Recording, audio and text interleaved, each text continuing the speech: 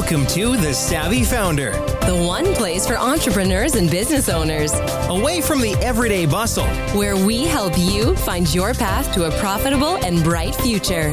Now here's your host, the Savvy Founder and armchair sociologist himself, Philip Topham.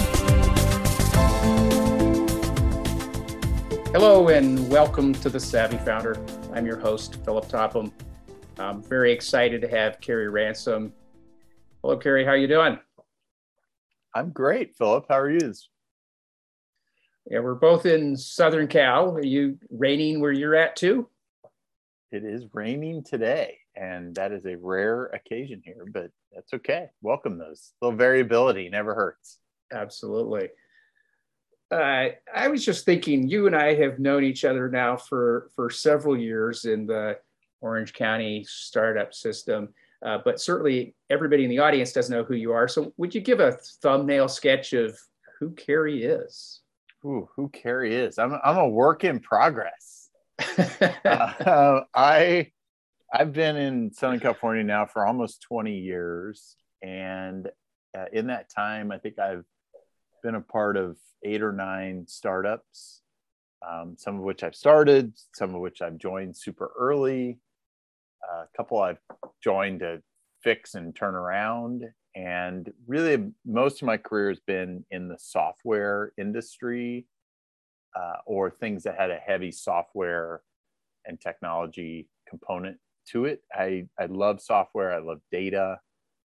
I love identifying really thorny, high-scale, high-value problems that can be solved with technology to make it really efficient and scalable to deliver that value into the marketplace. And I've done it in a lot of different industries.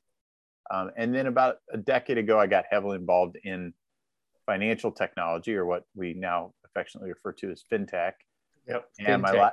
my last 2 startups were big consumer fintech startups, both of which have done pretty well. And I've also been doing a lot of investing along the way, and a couple of years ago decided to, instead of serially going from company to company where I've literally had every job along the way, I would try to do it in parallel, and started what we call a venture studio that's called Operate. And through Operate, we get involved in really early stage companies to help founders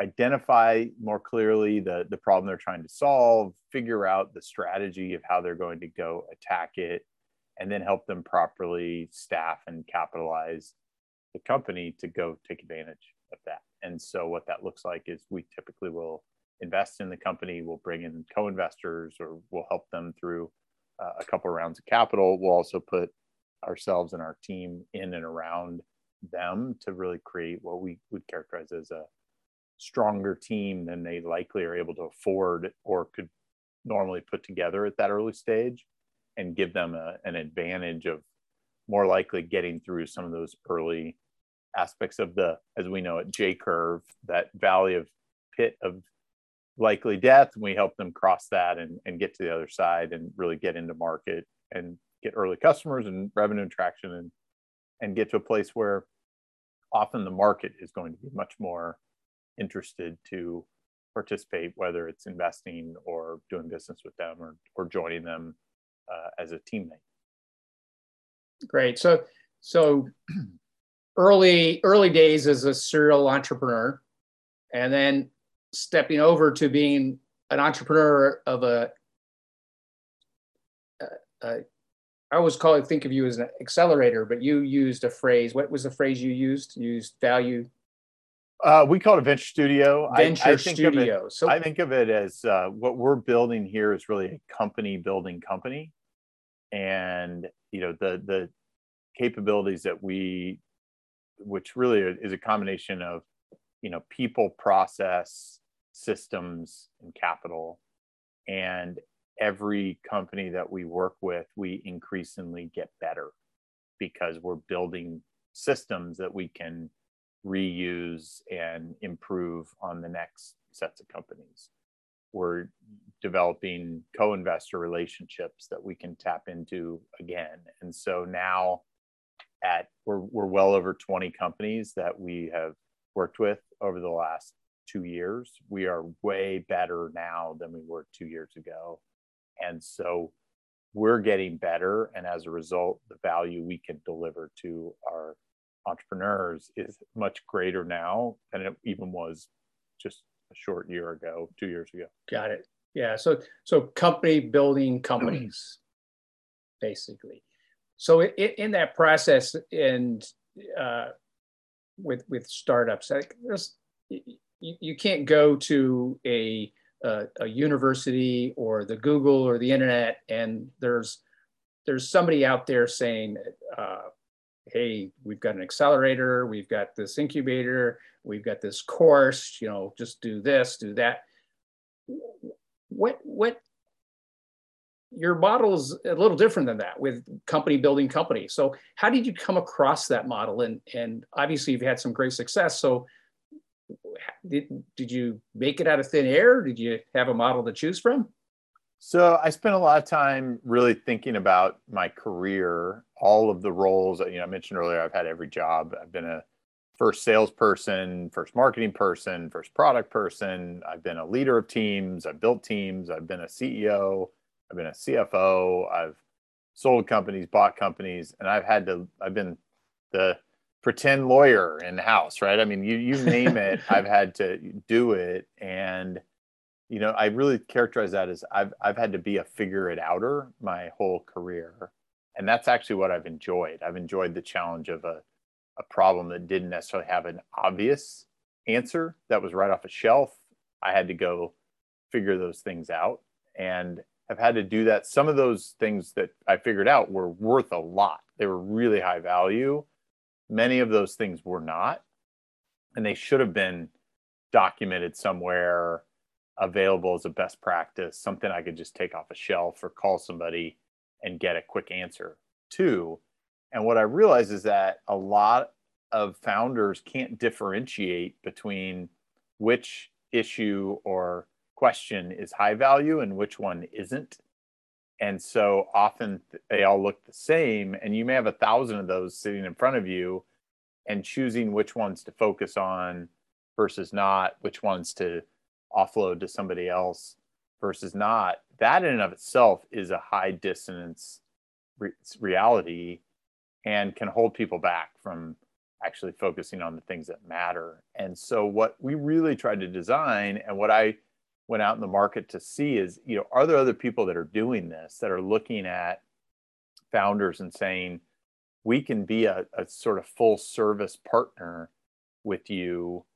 And we really look at our role as a filler around them.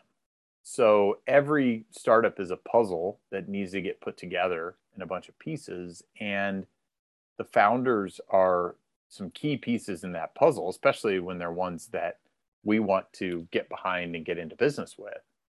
And we really flex and play a lot of those other roles in filling in some gaps that could be really high value in some cases, or could just be what we call necessary, not strategic in other. But necessary, not strategic still can take the burden off of a founder who otherwise is looking around saying, well, I don't have anybody else to do it. So I guess I'm going to have to do it. Yeah. So we built a whole array of capability so that we can bring all these puzzle pieces and fit the right ones to this situation that create the best opportunity for mutual success. And some totally see this and see how incredibly valuable it is. And others, they don't, and that's okay. And we're not for everyone. We're really designed for the ones that we fit well with.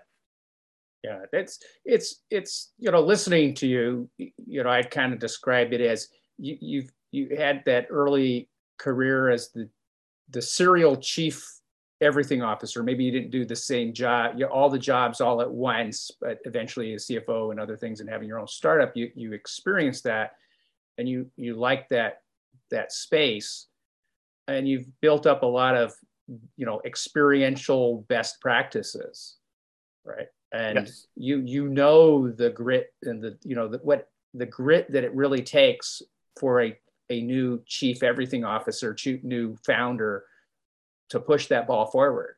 It's a race. It's not like, oh, let's go do a study and figure out what, the market says from some big marketing department. It's like, let's call some people now and figure out what's going on, right? That's right. And yeah, and look, my point of view is, yes, I've had to go figure all these things out. That doesn't mean you should. And in the hyper competitive world we're now in, you don't have time to go figure it all out yourself. And if you feel compelled to go do that, you're putting your startup at a significant disadvantage over others out there that are being much smarter about where they allocate their time and effort and what things they really need to go understand better than anybody else in the market. And those are the things that you're going to win on.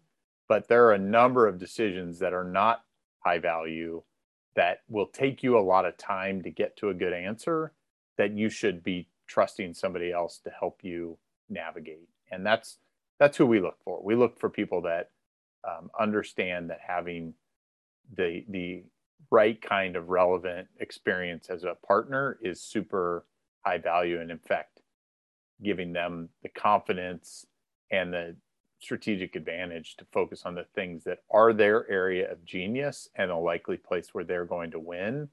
And we help put the other pieces together that help make that into something that actually can create real value as a product or as a business or ultimately as a company. Yeah, I've done a number of conversations with people and ask them to run through their business plan on a lean business canvas. And it's remarkable how many, like you said, they have a gazillion billion questions running around their head, and they're working on something like a website. And you're going, why are you working on a website? It's the least important of your business, right? So I really appreciate that experience that you're going to bring to the founders. As you were talking, a question sort of popped in my mind that there's this adage, every founder is looking, often I'm looking for money. And there's the adage, if you're looking for money, ask for advice. If you need advice, ask for money, right? Where do you find that true? And do you, how do people find you? Do they come asking for money, or they come asking for advice? It's a mix, but I would say the majority of them come to us looking for money. And, part of this is a function in my mind of the marketplace. The venture capital community has created this incredible PR machine.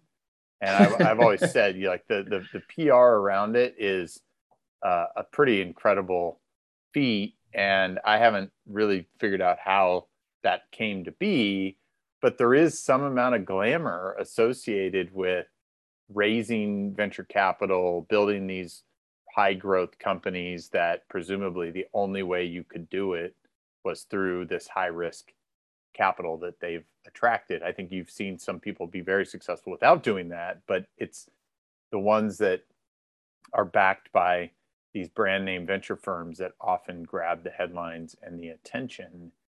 And so there is this belief of like, I got to put a pitch deck together that pretends like I have all the answers, I have it all figured out, and the only thing standing between me and denting the universe is a whole truckload of capital. And that is the prevailing sort of message that is out there. And so people buy into that and go, okay, I guess that's what I need to do. And so I'm going to go do that. And so we often see people that show up, and that's sort of what they're looking for. And they may have a really interesting idea. Now, in my case, I say, let's put the pitch deck to the side because you don't have a product yet and you don't have a customer and you don't even have any investors, and let's have a conversation. I want to understand, why are you doing this? Who are you? And what's your plan for figuring it out? I'm going to tell you a secret. I know you don't have it figured out. I'm okay with the fact that you don't have it figured out. I want to understand how you're going to attack this problem, and let's have a conversation about that. And if I can get really excited about you and why you're doing this and how you're thinking about going about it, then we may just very well want to join you on this journey. And that could take the form of us being an investor and putting capital in and putting a even more valuable thing, which is our time and talent into this as well. And that's sort of how we tend to shift the conversation. And sometimes it doesn't go anywhere. They're just looking for a passive investor to write them a check, and probably not a good fit with who we are to operate. And then other cases, they say, wow, this is a very different conversation than I've ever had before. Sure. I think we should continue that. And those often are the ones that may continue and may end up with us in a really strong partnership where we're an investor, but we really look at ourselves more like part of the team and co-founders with them in many cases. And we're joining them in whatever ways they need us to help them on that journey. Yeah, as you were talking, I absolutely agree. On it, the Silicon Valley does a phenomenal PR job. I call it the Silicon Valley myth, and people sign up for the equity tango. You know, they go out and thinking that, you know, as we said in the beginning with pre-recording, that, you know, it takes money to make money, and that's the belief that is spread out there. And I completely understand. If I'm an investor, I want to have the right of first refusal. I want to have the right of making all the money. You know, I want to outcompete people. So I'm going to tell people I'm the best at getting you forward. But that's not always successful for building businesses. So my hats off to you on focusing on building businesses and finding people that can do that. As you've gone on this, you know, creating Operate Yourself, the model didn't fully exist in the beginning. So you've been your own startup journey, building a startup. That's, and you said what you've learned in this time frame, you've learned a ton. Is there anything you would have said to your earlier self when you started this process that you go, man, I wish I would have known that. I could have saved time? Or I think there's one thing that, you know, which is funny given what we were talking about. You know, my partner and I have put a lot of our own capital into this. And I've talked to a number of other people over the last 2 years about venture studios. I've gotten to know a lot of really, really compelling folks building venture studios in other parts of the country and even the world. And everybody's doing it in a slightly different way, which is kind of cool. I think there's just this experimental phase that's going on. And, you know, the one thing I would say is be prepared to put a lot more capital against this than what maybe we thought we would need to get this going. And partly because this is not a well understood endeavor and even an asset class.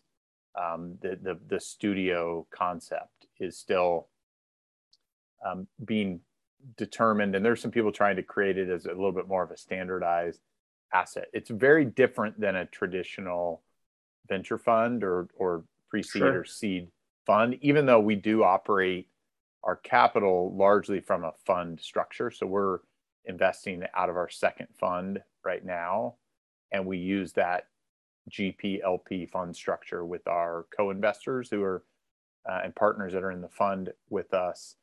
I've told several people who've asked me, though, a similar question. You know, I wish I had a lot more of my own capital to put toward this because I see the value that we are creating. I wish we could do more, and it will happen. It just like anything with startups, it always takes time.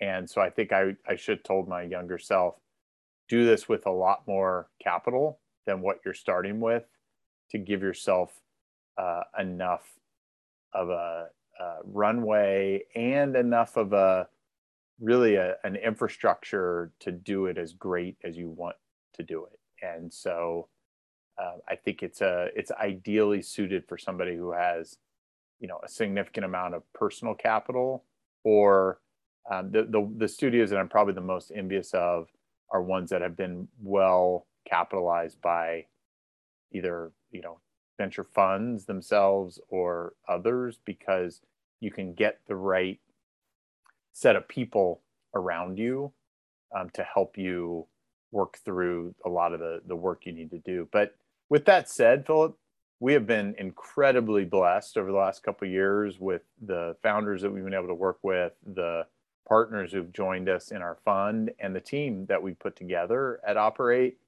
And in some respects, constraints, just like in many cases with startups, constraints are a good thing. It's really forced us to focus. I think if we had too much capital in the beginning, we would have wasted a lot of it. And so we, I think, are in a better place now to be a really, really good steward of more capital than we were 2 years ago. So I would have loved to have started with more, but I'm a lot smarter about it now. And so I think in hindsight, it's a good thing. Those constraints have been very formative for us as well.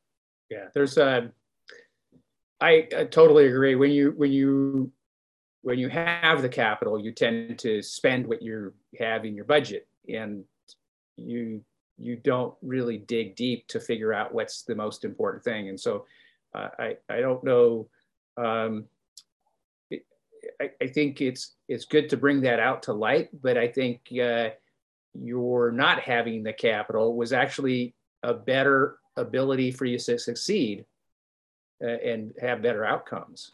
I really do think that has made you stronger.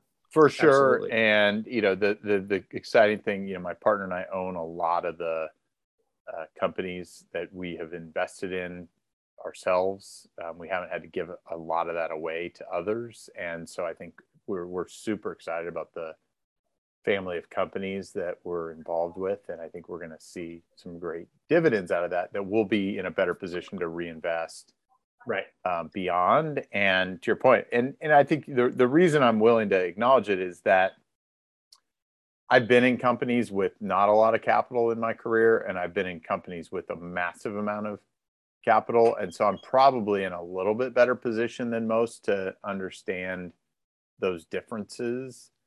But with that said, each situation is a little bit unique. And so, so we're fortunate. We've had an incredible start to this, but as my partner Kyle and I say all the time, we're going to be doing this as long as we possibly can. And so we're just in the early stages of it. Very, very nice. So with you said you have 20 companies. Is there any themes of the companies? I don't expect you to remember all 20 off the top of your head, but any particular industries that you're focusing on or very We don't focus on industries. We're very, very open-minded. There's some things that we tend to avoid. And, I think we were talking just before about healthcare. Healthcare is an area that we have not spent some time in. In fact, we tend to sort of off the bat disqualify most of those for either our own, I think, distaste in just building businesses in that industry and the challenges of doing so. It's a industry full of problems that need to be solved. We've left that for other people to solve.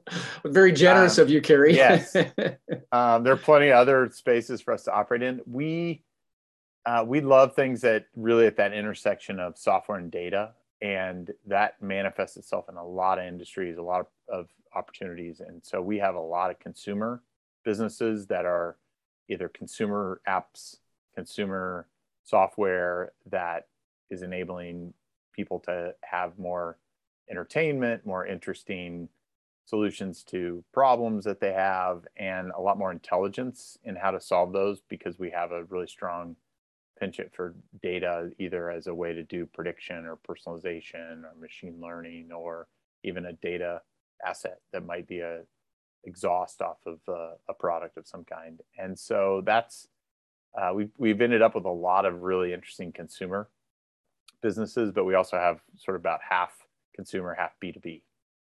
And so we've got some B2B software.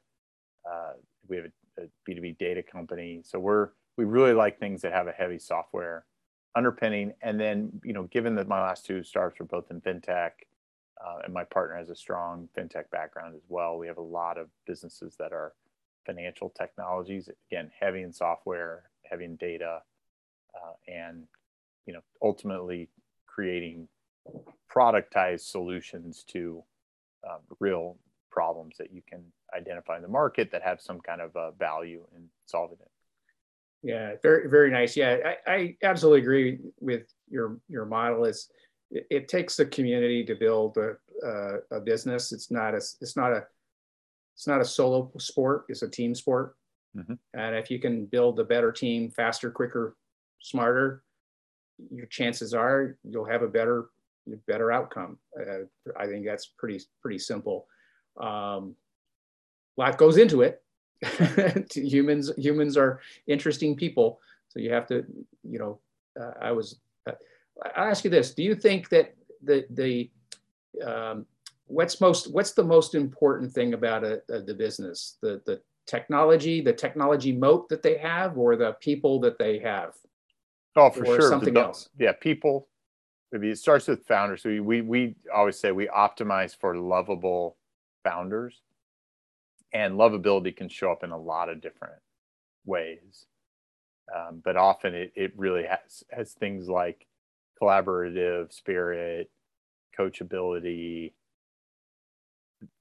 probably a somewhat low ego, a curiosity that's just insatiable, a competitive drive, and just that something about their genius is something tangible that you can feel and sense that you just want to help support and unlock. And so that's really what we look at first and foremost, is that lovable founder that we're building around. And really in the realm of you mentioned technology, I would say the next is, how are we going to get this to customers? So distribution generally trumps product in almost all cases. And so really having a strong point of view on how are we going to get this into customers' hands in a really effective, efficient way. And that's something beyond the team that we really spend a lot of time working on and thinking about. Right. So the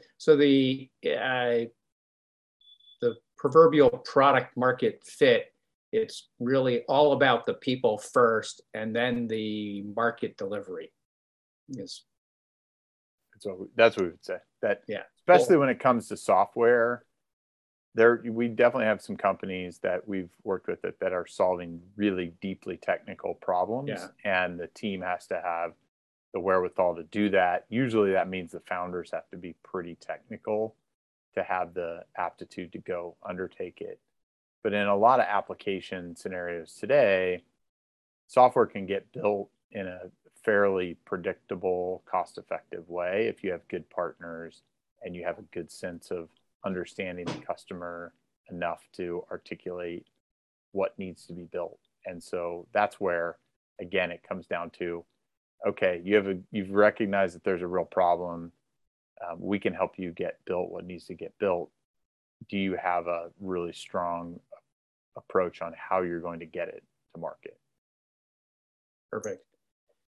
Well, their time together has just absolutely flown by. I can't believe it. How does the audience get in contact with you? I'll have it all in the show notes, but what's the best way? Sure. Yeah, I tend to be pretty easy to find. I'm active on social media. You can find me on LinkedIn at Carey Ransom, or Twitter, and then our website's operatestudio.com, and you're welcome to reach out to us through there as well.